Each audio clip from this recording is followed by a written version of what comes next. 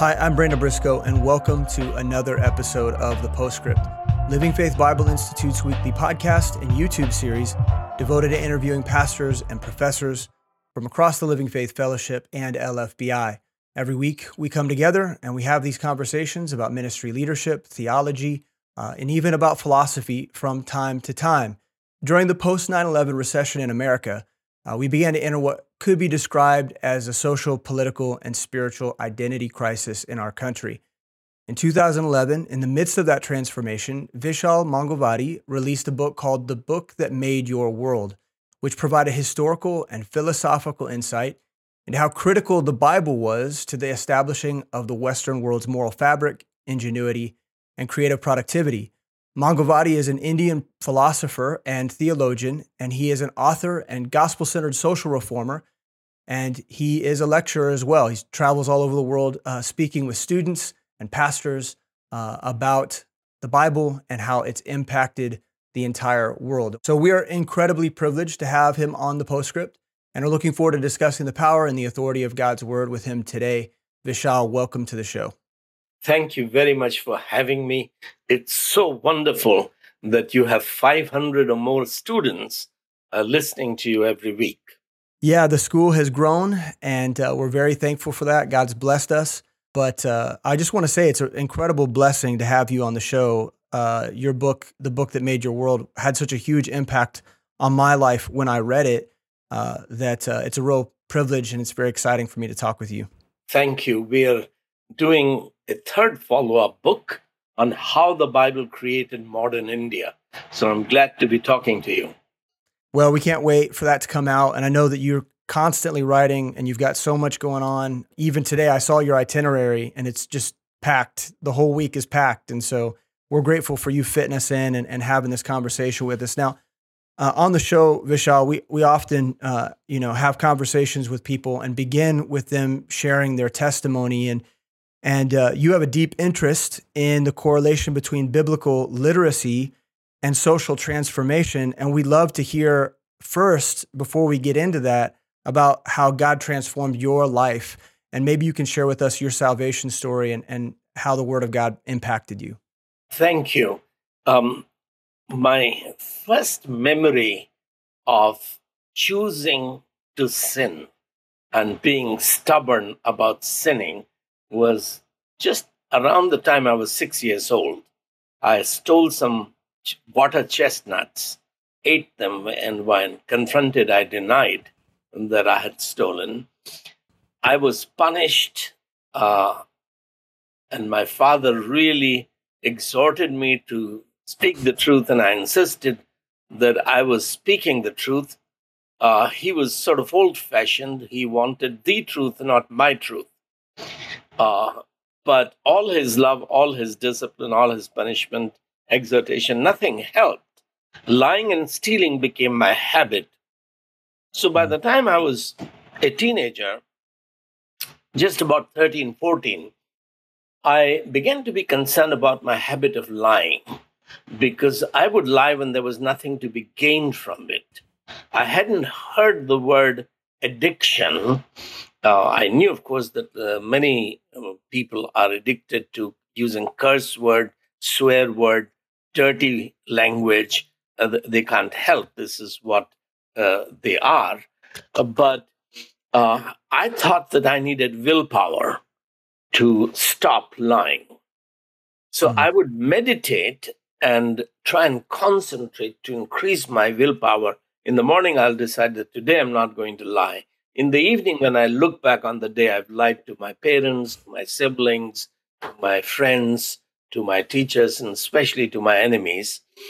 And I thought this was fun, but then I would feel guilty that why don't I have the willpower to control myself? So this struggle went on until someone explained to me that a lack of willpower is not your problem.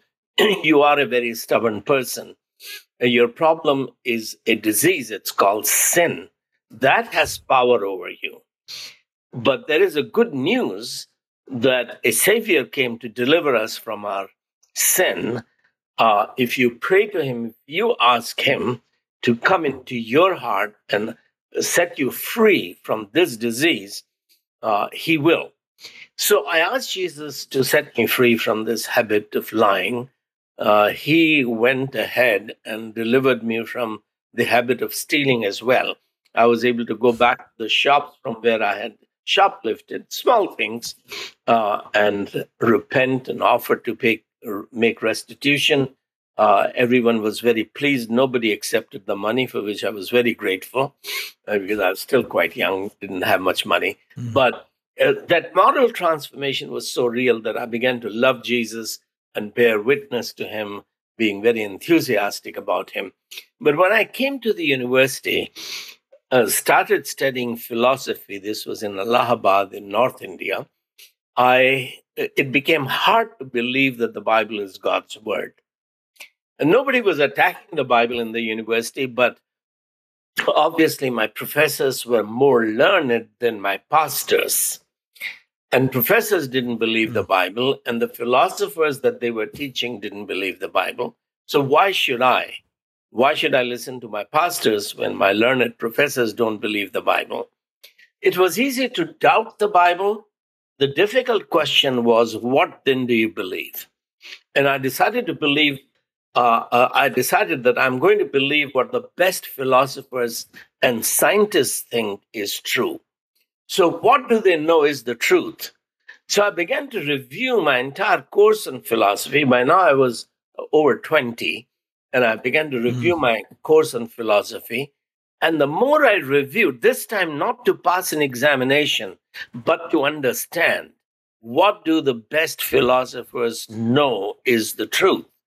I found that all along, as my professors had been teaching me, they already knew that the philosophers knew that they don't know the truth and that they cannot know the truth. By that time, this is 1969, philosophers had already reached the truth, to reach the point where they no longer believed that human reason could know truth, or a human experience, the empirical experience of our senses, eyes and ears and nose and taste and touch, that our experience, sensory experience, can lead us to a knowledge of truth.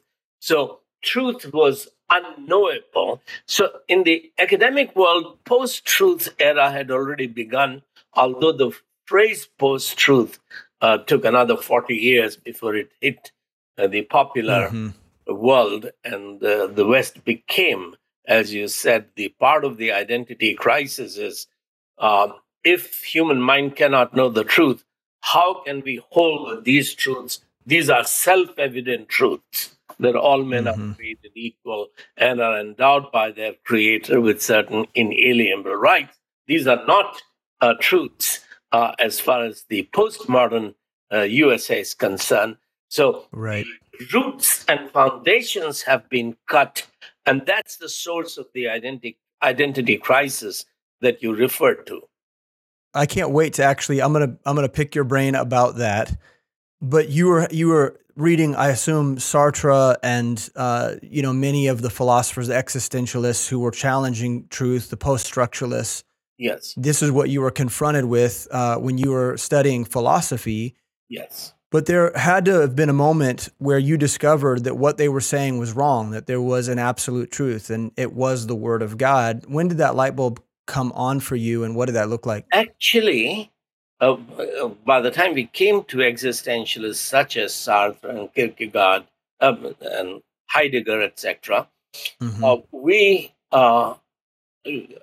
I thought that Indian philosophers, sages such as the Buddha, Gautam Buddha, who was 600 years before Christ, he had already understood what Western philosophy understood only at the end of the 19th century, that mind or reason is not an instrument for knowing truth, that human language and words cannot communicate truth.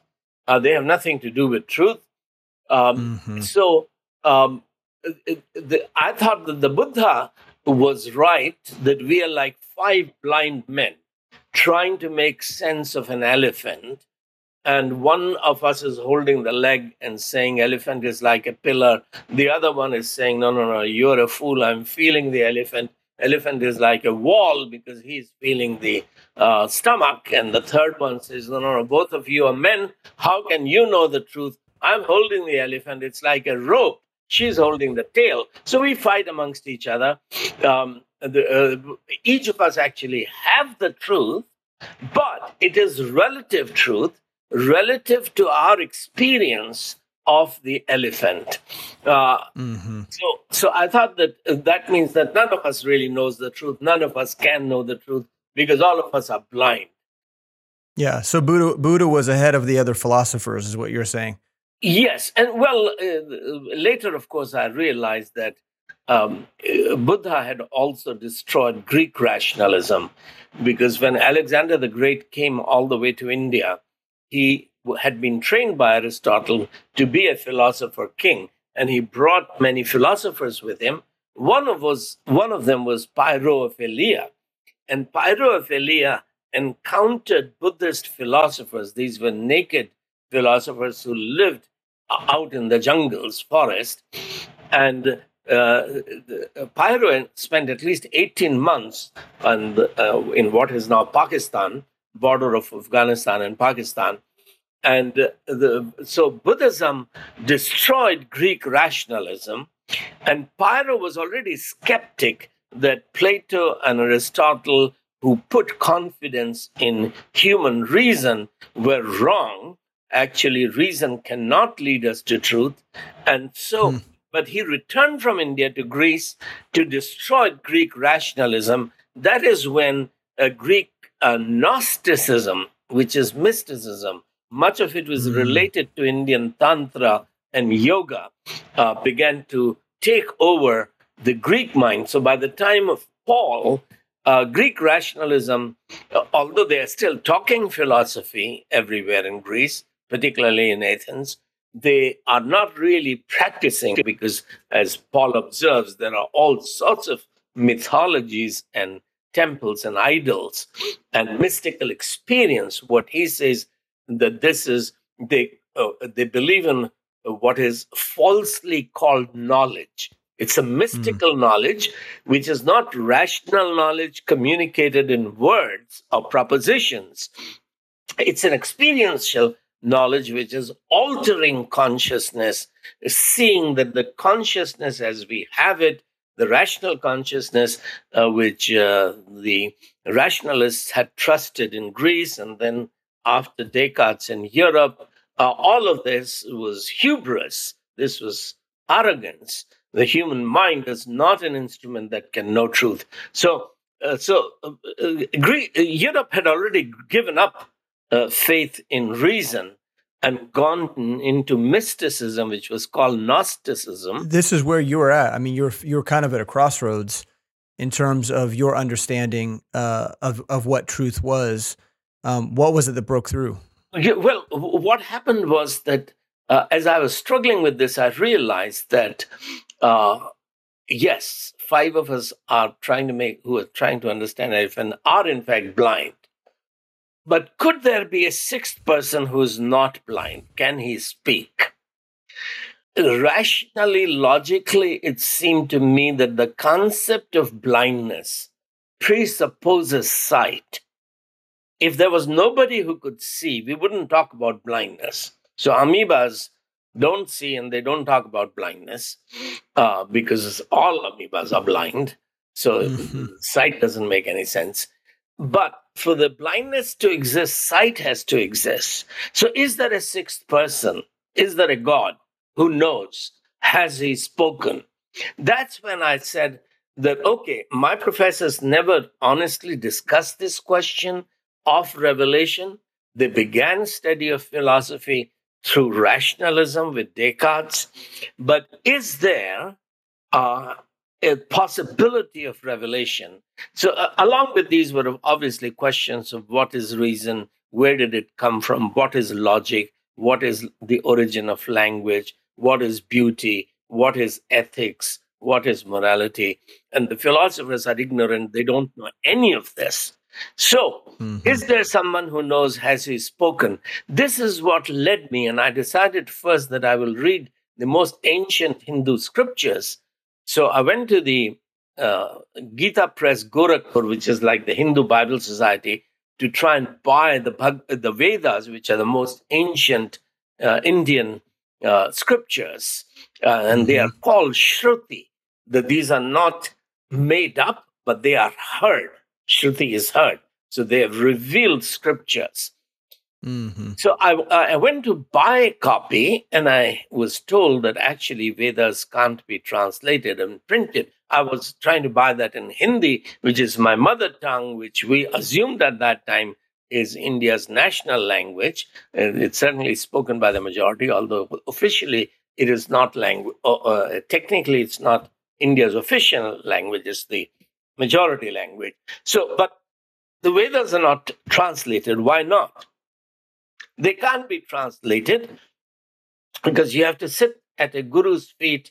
You have to learn correct pronunciation, enunciation, intonation, and the rituals associated, because the Vedas are magical powers.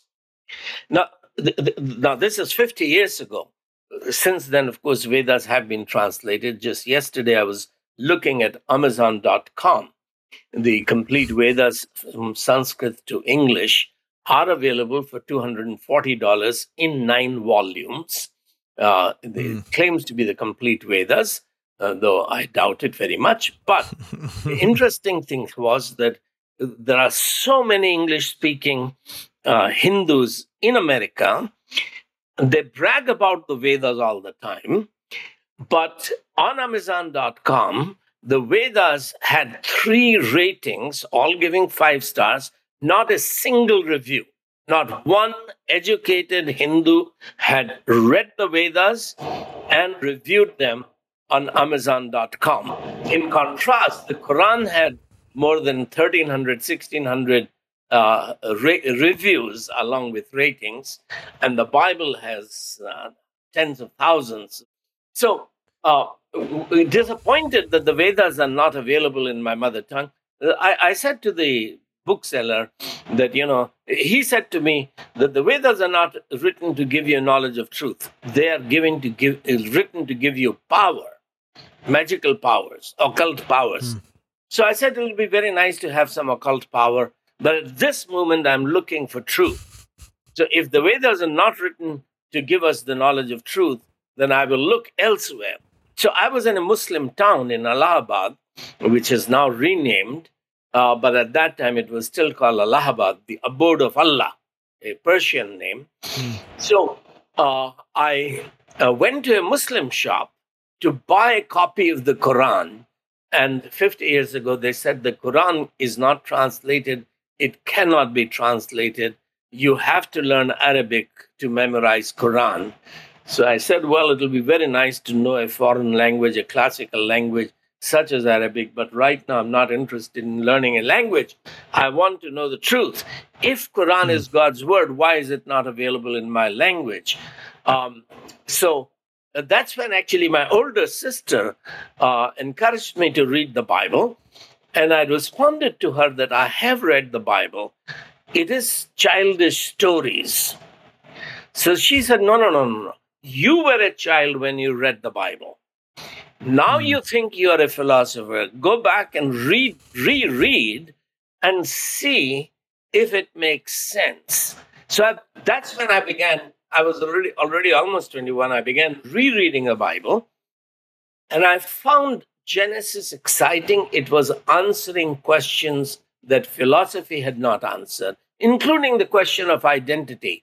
Who am I? And then Exodus was interesting. Leviticus was boring. And then I found some of the other books like Judges and all to be repulsive, morally repulsive. But by the time I came to Kings and Chronicles, I was thoroughly fed up that I'm an Indian. I don't know enough about Indian history. Why am I reading this Jewish history about these kings who did evil in the sight of the Lord and he killed them?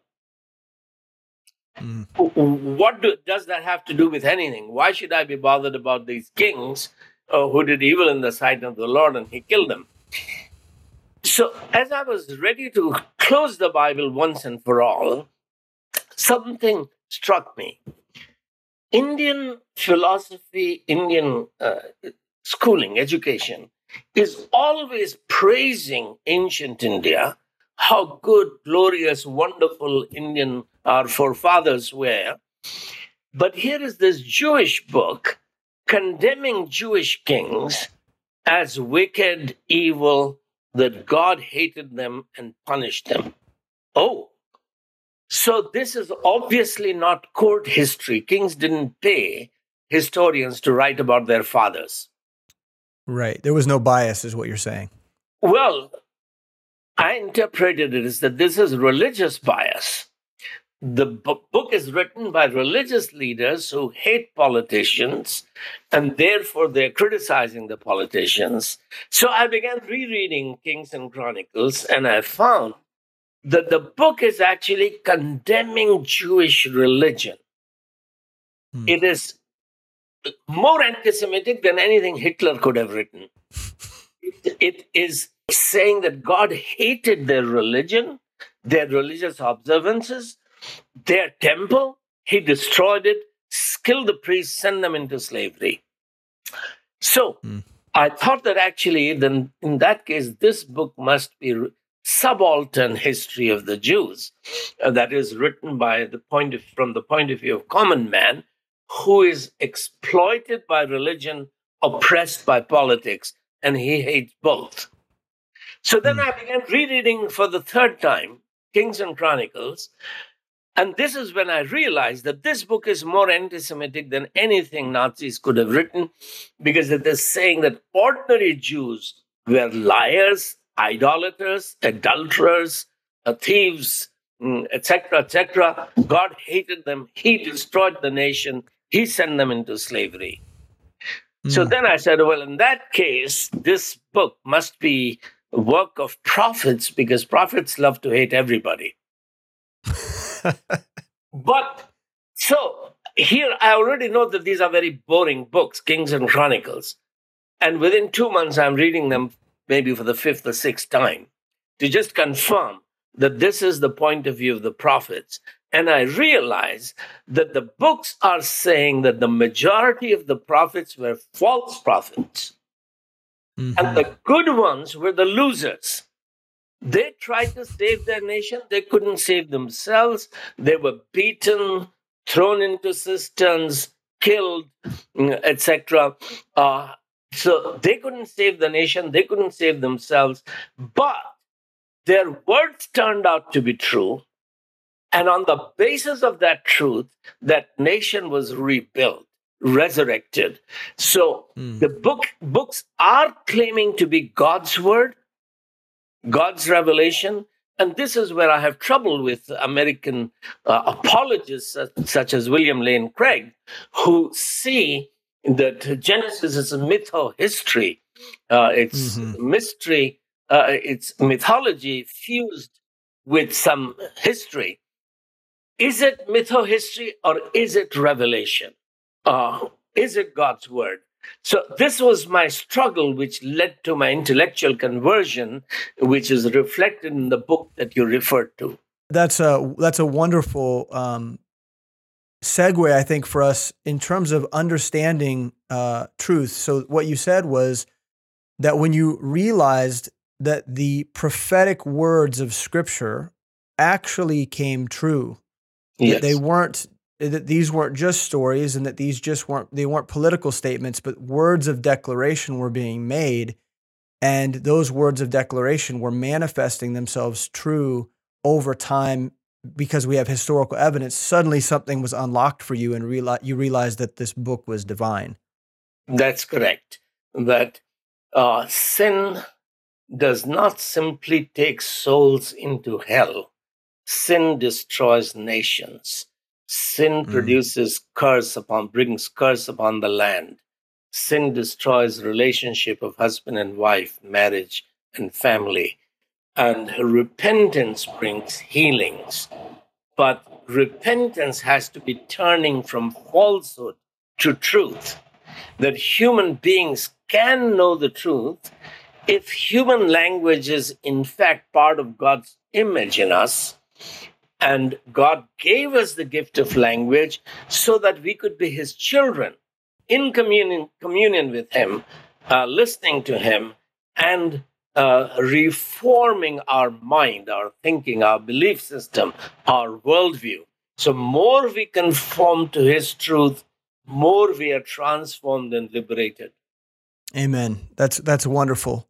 One of the things that you mentioned was that there's so many today that don't want to believe that God's word, that the Bible is genuine revelation. They want to conflate God's word with mythology, and they want to reduce the viability of a creation story. I'm curious, I want to know what your thoughts are on the issue of preservation, because there are so many ways in which the critical scholars today are working to undermine God's word, whether it be at the point of revelation and its original inspiration, or it is in its transcription, or it's from scribe to scribe, or in its translation from language to language. And so I'm curious about what your thoughts are on the issue of preservation, and why is that so important for a young Vishal in 1969 to know that despite, you mentioned the Quran wasn't translated, that the Veda was not translated. The reason were because they were obsessed with the power of the original manuscript and the original tongue, and they were unwilling to let it be translated. I'm curious what your thoughts are on the issue of preservation as it regards the surety that we have an infallible word in our languages. Well, to be honest, I am not an expert on the questions that the critical scholars are raising about preservation.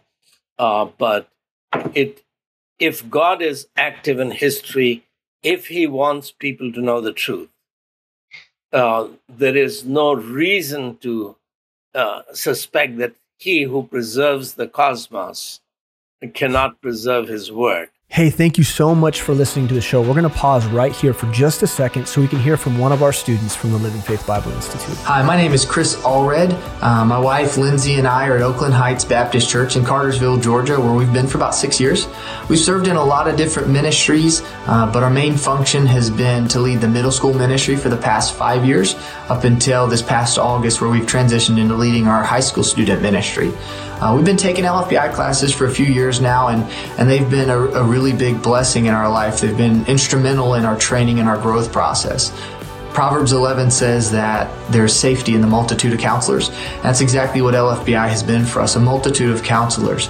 Not only do we get some biblical knowledge and some doctrinal training, but we have pastors and missionaries teaching these classes that have a lot of experience in ministry and are able to not just teach us from a book, but actually pour some wisdom into our lives from their experience and help to prepare us and train us for leadership and make us into more godly leaders and ministers. And LFBI has been a huge blessing, and I believe it's done just that in my life thus far. I've got godly men helping me to become a godly man. I'm very grateful for LFBI. It's been a huge blessing. Visit lfbi.org to learn more about Living Faith Bible Institute. You're very knowledgeable of the history of philosophy. I mean, as you've already shown us, this is a great passion for you. Can you briefly tell us how skepticism has evolved and how it's eroded the West's view of Scripture? You very pointedly address the issue of this erosion in the book that made your world. You're kind of forming this narrative of India and a narrative of America right next to, or the West, right next to one another simultaneously. And you're pointing out to the readers how America is in danger of throwing away the truth of God's word and all the benefit that comes with believing it. And so I want to ask you specifically about how skepticism as a philosophical movement began to affect or erode the way that we see the Bible in America and even in Christianity today. Well, thank you. That's an important question, but obviously a complicated question. because there is a good side to skepticism, which the Bible produced. The tremendous amount of research and investigation that this is what my professors are saying. Should I believe them because they have PhDs from Harvard and Oxford and Cambridge, or should I question them or doubt them? Could they be wrong?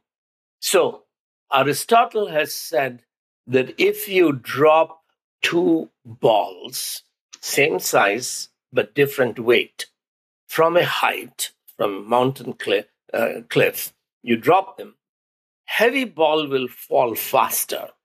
If it is twice as heavy, so one is stone, say 2 kilos, the other is wood, 1 kilo, the 2 kilo ball will fall twice as fast.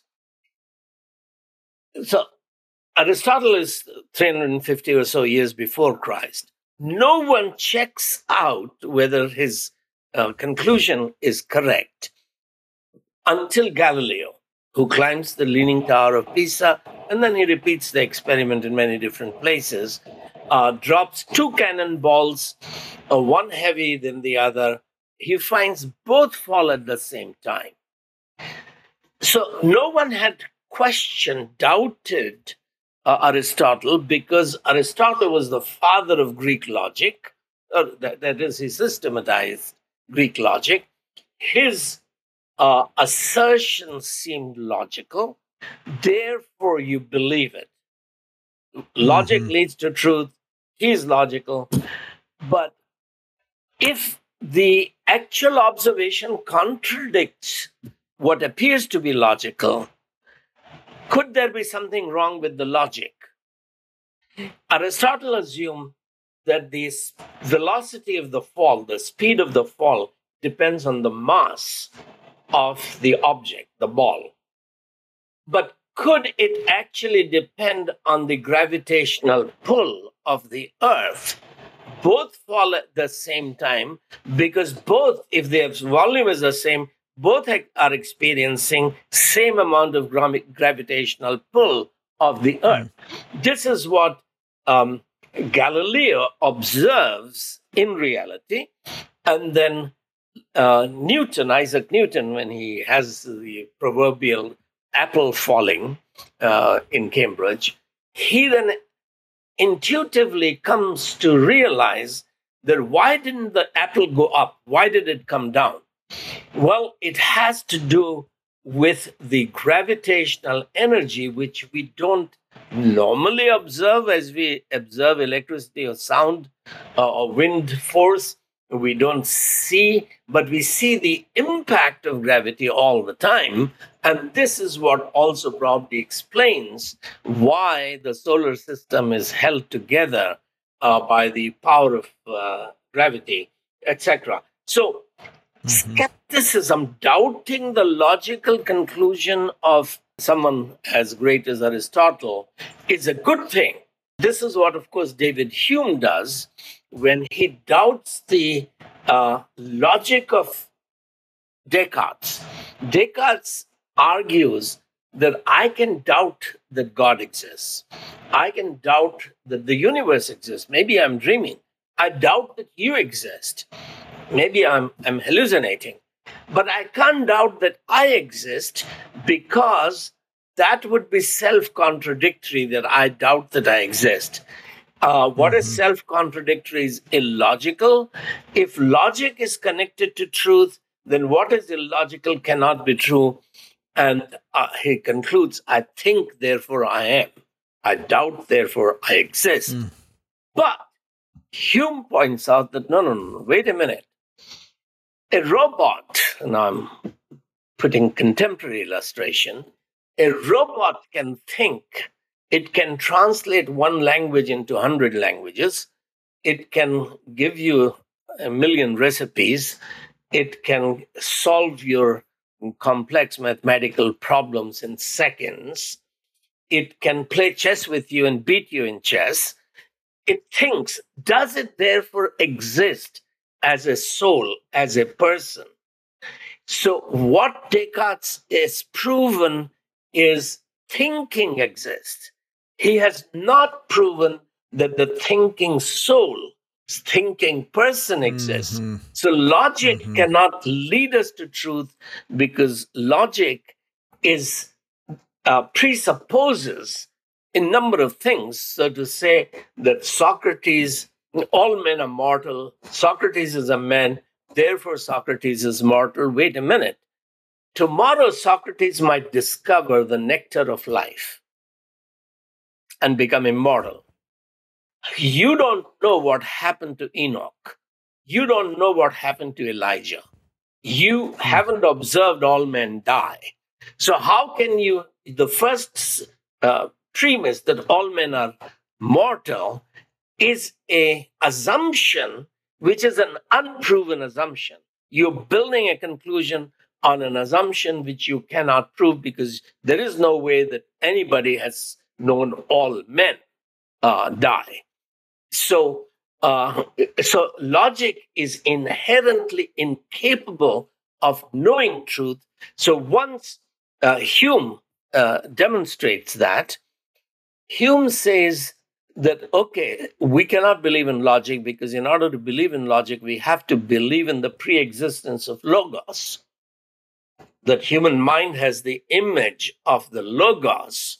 Therefore, the mind functions logically, and logic can be trusted. But the implication then is that no, we don't know if logos exists. Therefore, we don't know what is logic and where it comes from, and what is language and where the propositions come from.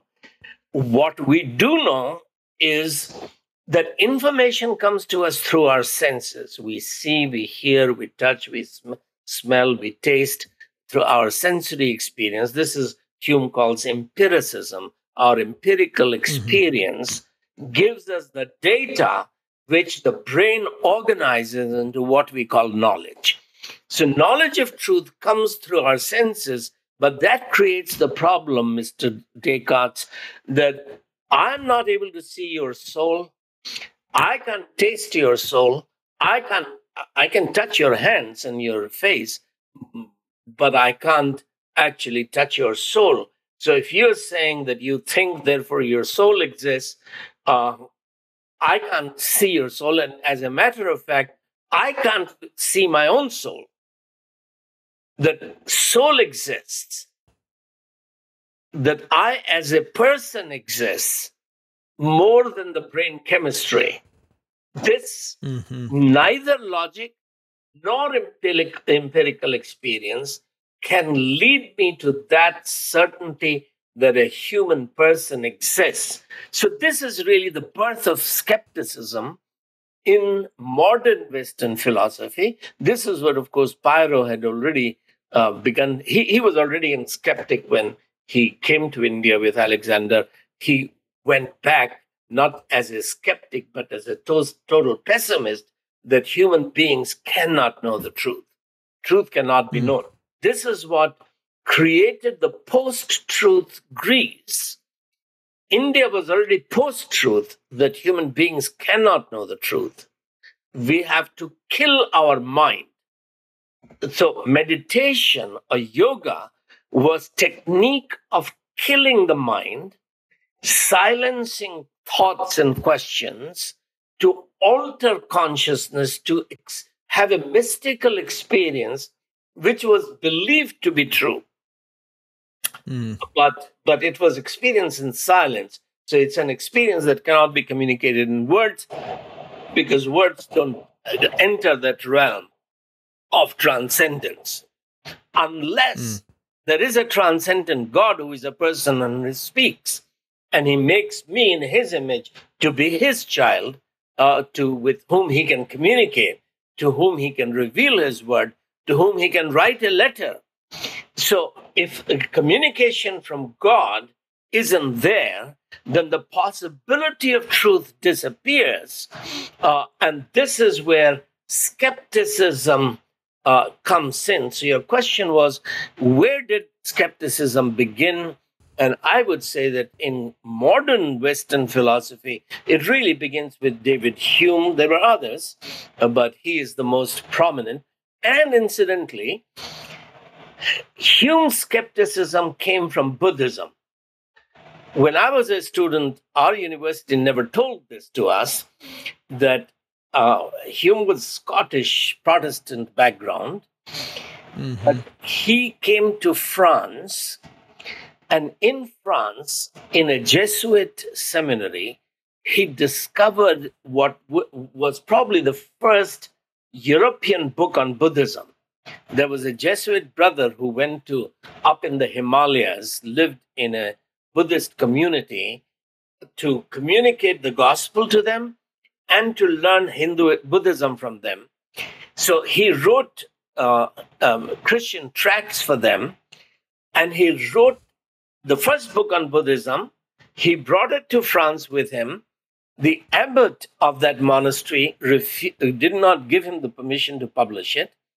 Therefore, he left the manuscript and went wandering. That's when Hume went to the monastery in France, and someone who had been reading this book on Buddhism, a manuscript on Buddhism, explained Buddhism to Hume.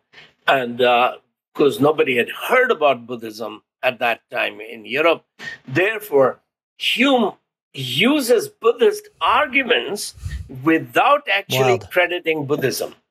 And that's where skepticism comes in. So then that skepticism, obviously, in America,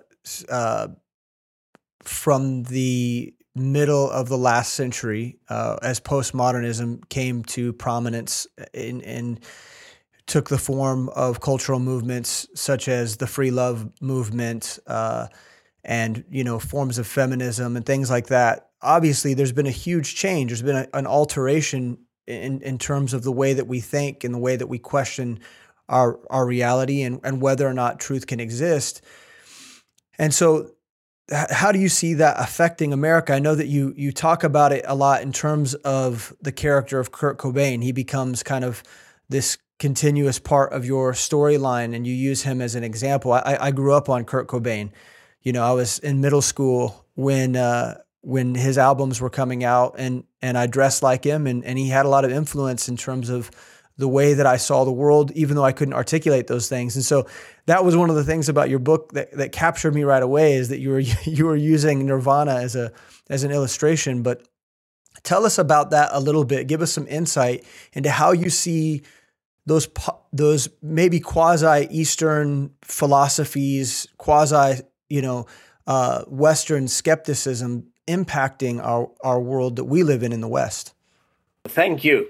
That's very interesting, because last night at 10 o'clock, my wife and I were walking and praying, and we ran into our neighbor, and my wife said, that this Nancy grew up next door to Kurt Cobain in Seattle. So she said that she is very interested in my book. My wife had talked to her that I've written about Kurt Cobain, and so we talked a bit and gave her that book. And so Kurt Cobain, the musical legend, a genius as a musician, who committed suicide, he had become a Buddhist. So his band, Nirvana, that is the Buddhist word for salvation. Nirvana means salvation in Buddhist thought. Mm-hmm. Instead of eternal life, salvation is eternal death, cessation of existence, because existence is an illusion. You don't exist. This is what the Buddha is saying, that you have to cease to exist. So my chapter that you are alluding to in the book, this book, The Book That Made Your World, that's the first chapter. I use music as an entry point into the soul of the West. The chapter is called From Bach to Cobain. Both were musical geniuses. Johann Sebastian Bach, a Lutheran musician who is one of the foundations of modern European music, which came to America. The similarity between the two of them is not just that they were musical geniuses, but that They both lost their parent at the age of 9. Bach's parents died, Cobain's parents divorced. Now, Bach was able to celebrate suffering. His great works are the Passion of St. Matthew's, the Passion of St. John. The Passion means the suffering, the crucifixion, the suffering of Jesus. Now, he's able to celebrate suffering because of resurrection, which gives hope that Jesus, who died, that was not the end. He continued to live. He resurrected. He lives forever. So, yes, there is suffering. There is discord. There is trial. But in the end, there is resolution. There is eternal life. There is peace. There is harmony. There's abundant life that Jesus gives. Now, Amen. in Buddha, the Buddha, my family from my father's side actually comes from the same ethnic group as the Buddha. So Buddha was a prince. He was protected by his family from going out and observing suffering. This is 600 years before Christ. There are no medicines. Every little thing becomes a major problem. And people die young. There's mortality. There's a lot of pain, a lot of suffering. There's a lot of starvation and hunger and famine, as agriculture is dependent on monsoon, which keeps failing pretty often. So as he goes out, he sneaks out and observes old age, infirmity, sickness, death. He realizes life is suffering. He makes that his first noble truth. So he has 4 noble truths. The first of them is life is suffering, which means life without suffering is not possible. Therefore, salvation includes getting rid of life, cessation of life. Cessation of existence becomes nirvana. Now, the Bible has an opposite worldview that God created Adam and Eve and he put them in a garden, Eden, where there is no suffering. Actually, the only suffering there was that it was not good for Adam to be alone. The bliss was incomplete without Eve. So God makes Eve for the garden to be complete, for Adam's bliss to be complete. And marriage is good. Family is good. This is very good. But in order to find his nirvana, the Buddha renounces his wife and his son, and he walks away from his wife and son. This becomes typical of Hinduism and Buddhism. Anybody who wants salvation in Hinduism and Buddhism, first thing he has to do is to renounce his wife and family. He takes sannyas. He is to take brahmacharya. Sexual energy is not to build family. Sexual energy becomes a means of becoming God, Brahma. So he renounces his wife. Later, of course, he indulges a lot in sex, as you can see in the novel Siddhartha, the movie Siddhartha, Hermann Hesse's novel. So he tries a lot of indulgence in sexuality. So Siddhartha, the Buddha, he spends time in indulgence. He spends time in total asceticism, abstaining completely from food and sex, etc., water. But then he chooses the middle path. So this is what you see in Cobain, that this loss of identity, that yes, he's suffered, he's lost his parents.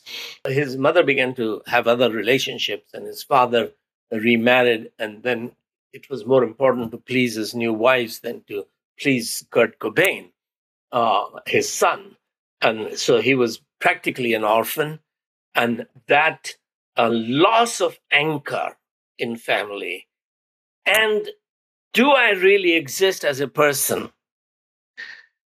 Is my soul real? Can I find a permanent relationship of love and identity as God's son, God's child? Am I loved? Am I accepted? So his amazing musical success, professional success, economic success, sexual relationships, then he gets addicted to drugs and goes through rehabs many times. None of that actually is able to deal with the question of philosophical nihilism that I don't exist. Death alone is real. So he's singing a lot about death in many of his lyrics, and finally then shoots himself and kills himself. So while Bach finds resolution to the problem of suffering, Buddha finds no solution to the problem of suffering. That this suffering is caused by sin. Suffering is not essential. Suffering is real. In this world, you will have trouble, Jesus said, but I have overcome the world, because the root of the suffering is sin, and that Jesus takes upon the cross and dies upon the cross. So one can be delivered from sin and have an eternal relationship with God as my Father, so that inner security of salvation. You talked about the preservation of the Word of God, preservation of the soul in saving relationship with my Father.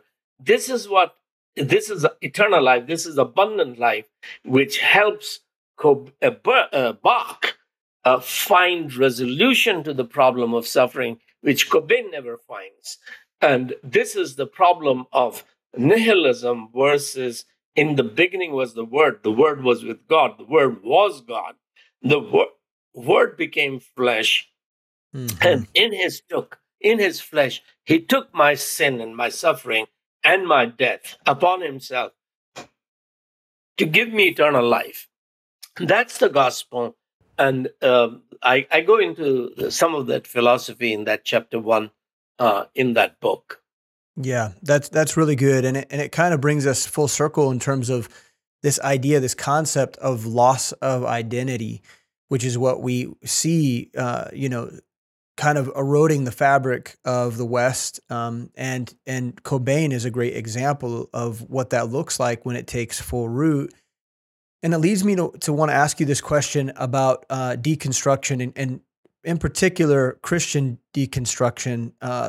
This kind of recent phenomenon over the last decade or so, where Christians are beginning to fall prey to these skeptical ideas, and they are losing their identity that was once sourced in the Bible, but now because of critical text theories and because of this maybe addiction, you used that word earlier, addiction to loss of identity, philosophically, culturally, the ambiguity that we have found in terms of identity in America.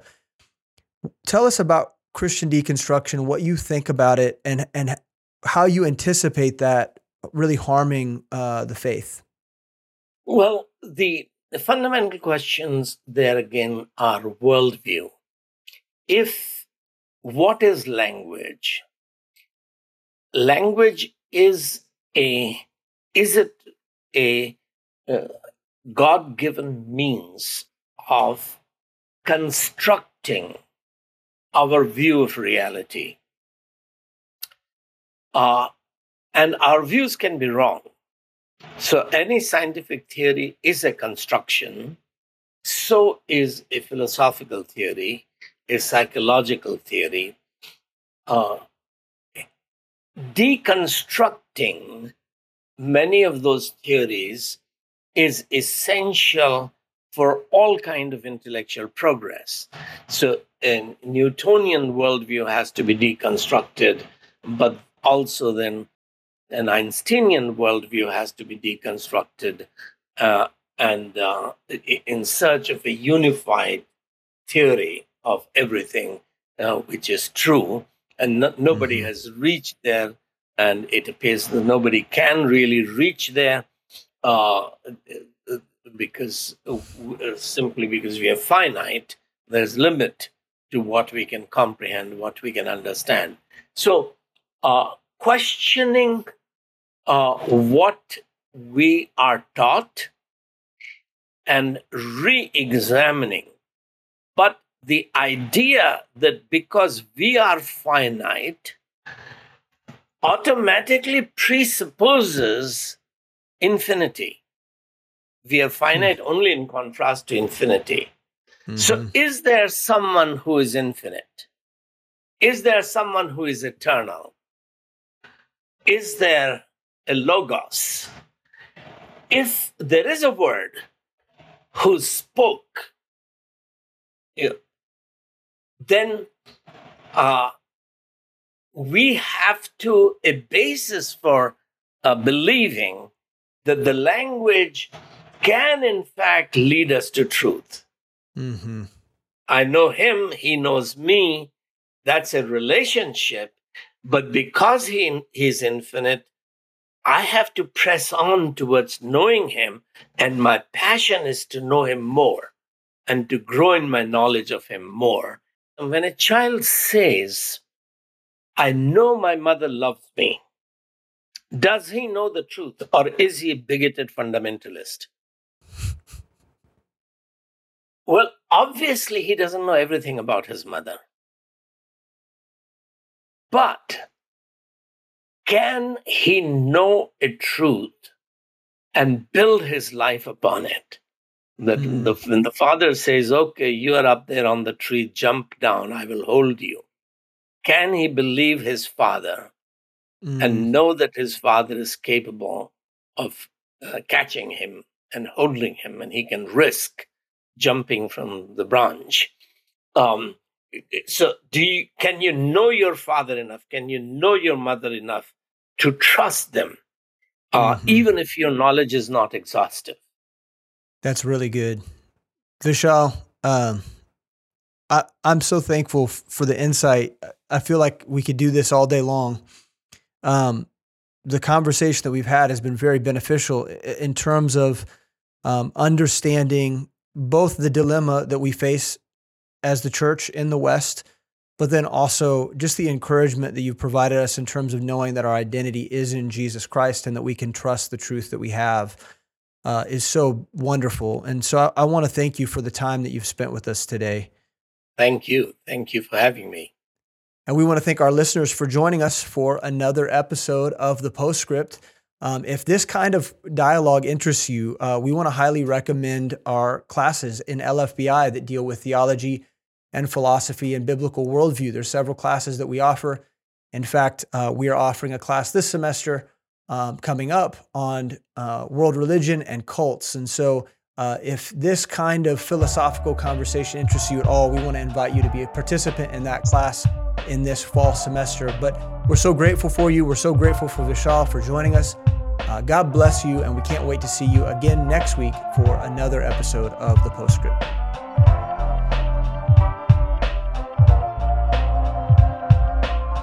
Thanks for listening to The Postscript. If you enjoy the show, please leave us a rating and review in order to help other people find our podcast. If you value this show, please help us continue creating content by supporting Living Faith Bible Institute at lfbi.org/support.